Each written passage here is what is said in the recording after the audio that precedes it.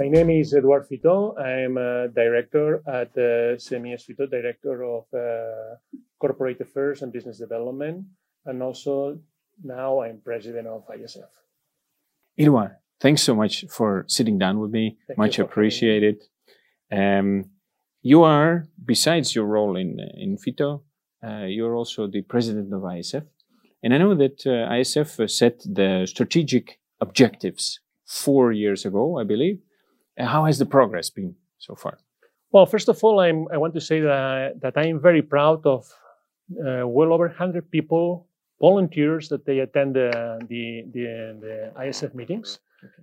Because without them, nothing could be achieved. None of the objectives could be achieved. I think that we all know that ISF has two pillars, so the movement of seeds and the innovation, to promote innovation. Regarding the first pillar, the movement of seeds, I would like to highlight the system approach. I think this is one of the objectives was to harmonize the seed laws in the different countries, and I think that the system approach is going to be a fantastic tool to facilitate the circulation of seeds around the world. So I think that that's fantastic. Also, in the movement of seeds, and also as a bridge to the IP and so on, I think that although it was not a formal objective, I think that setting this working group of illegal seed practices has been a success, because creating awareness of the infringement that are in the what we see in the IP, and also to put in place legal actions or actions, let me say it that way. I think it's also very important to protect this IP while we are trading seeds. Moving to the second pillar, which is the innovation. I think that one of the things that I want to highlight here would be the international treaty. That's to protect the biodiversity, and also the use of this biodiversity in a fair way, and that's something that I'm afraid that we are not yet close to have an accord with the other partners. But I think that it will be unfair if we don't say that we have worked a lot to achieve this objective. And I am confident that sooner or later we will reach an agreement. Lastly, I think that engagement also was one of those objectives. And I have words of gratitude for those that have shown their support to our purpose as an association. And also we are doing the same to those organizations like the World Trade Organization or, the World Farm Organization, the FAO and others, NGOs and so on, because that really shows that we are not alone supporting this, our purpose, and that brings credibility to us. Yeah, that's great. I know that I think next year there will be a renewal of the strategic objectives of ISF. Do you think the content will change? And if so, in which direction? I'm glad that you asked me this, because lately that keeps me up.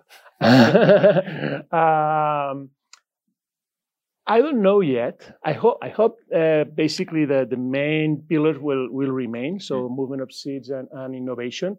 But let me tell you that we are about to create a working group. Actually, next week it's going to be it's going to be created just for that, just to create or to set the objectives for the next 5 years period. I can disclose nothing because the group is not yet operative, let's say. But I think that the two pillars, so innovation and movement of seeds, will inspire those objectives. Another important topic within ISF is plant breeding innovation. And I know that certainly in the recent past, quite a lot of effort has been focused on trying to align the various countries in their regulation of plant breeding innovation. How is the progress there?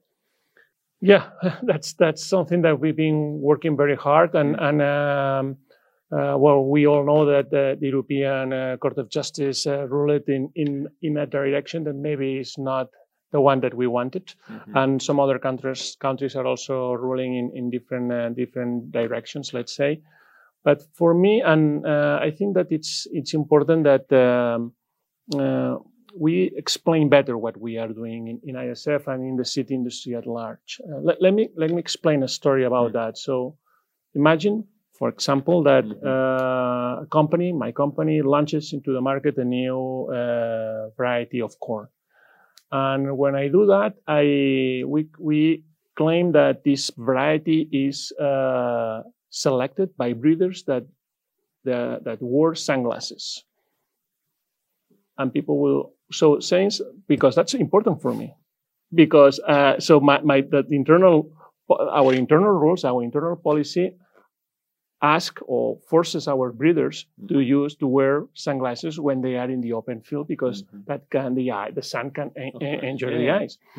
But claiming that, so I'm raising a debate, and I'm putting this in a public arena, and maybe that might force some regulations that I don't need to do that. So this is.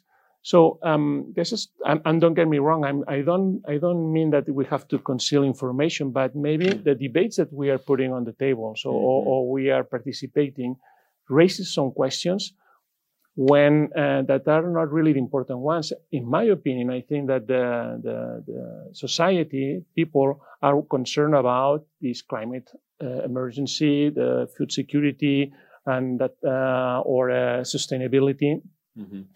Those are the real problems. And here the good news is that the seed industry can bring very good solutions, and that will facilitate very much our comprehension, let's say, and this lobbying, if you will, in when it comes to the way we legislate. So if we are not able to explain the importance of our industry and why those new breeding techniques can help to bring solutions, it's going to be very difficult to convince the politicians to rule in the way we think they should.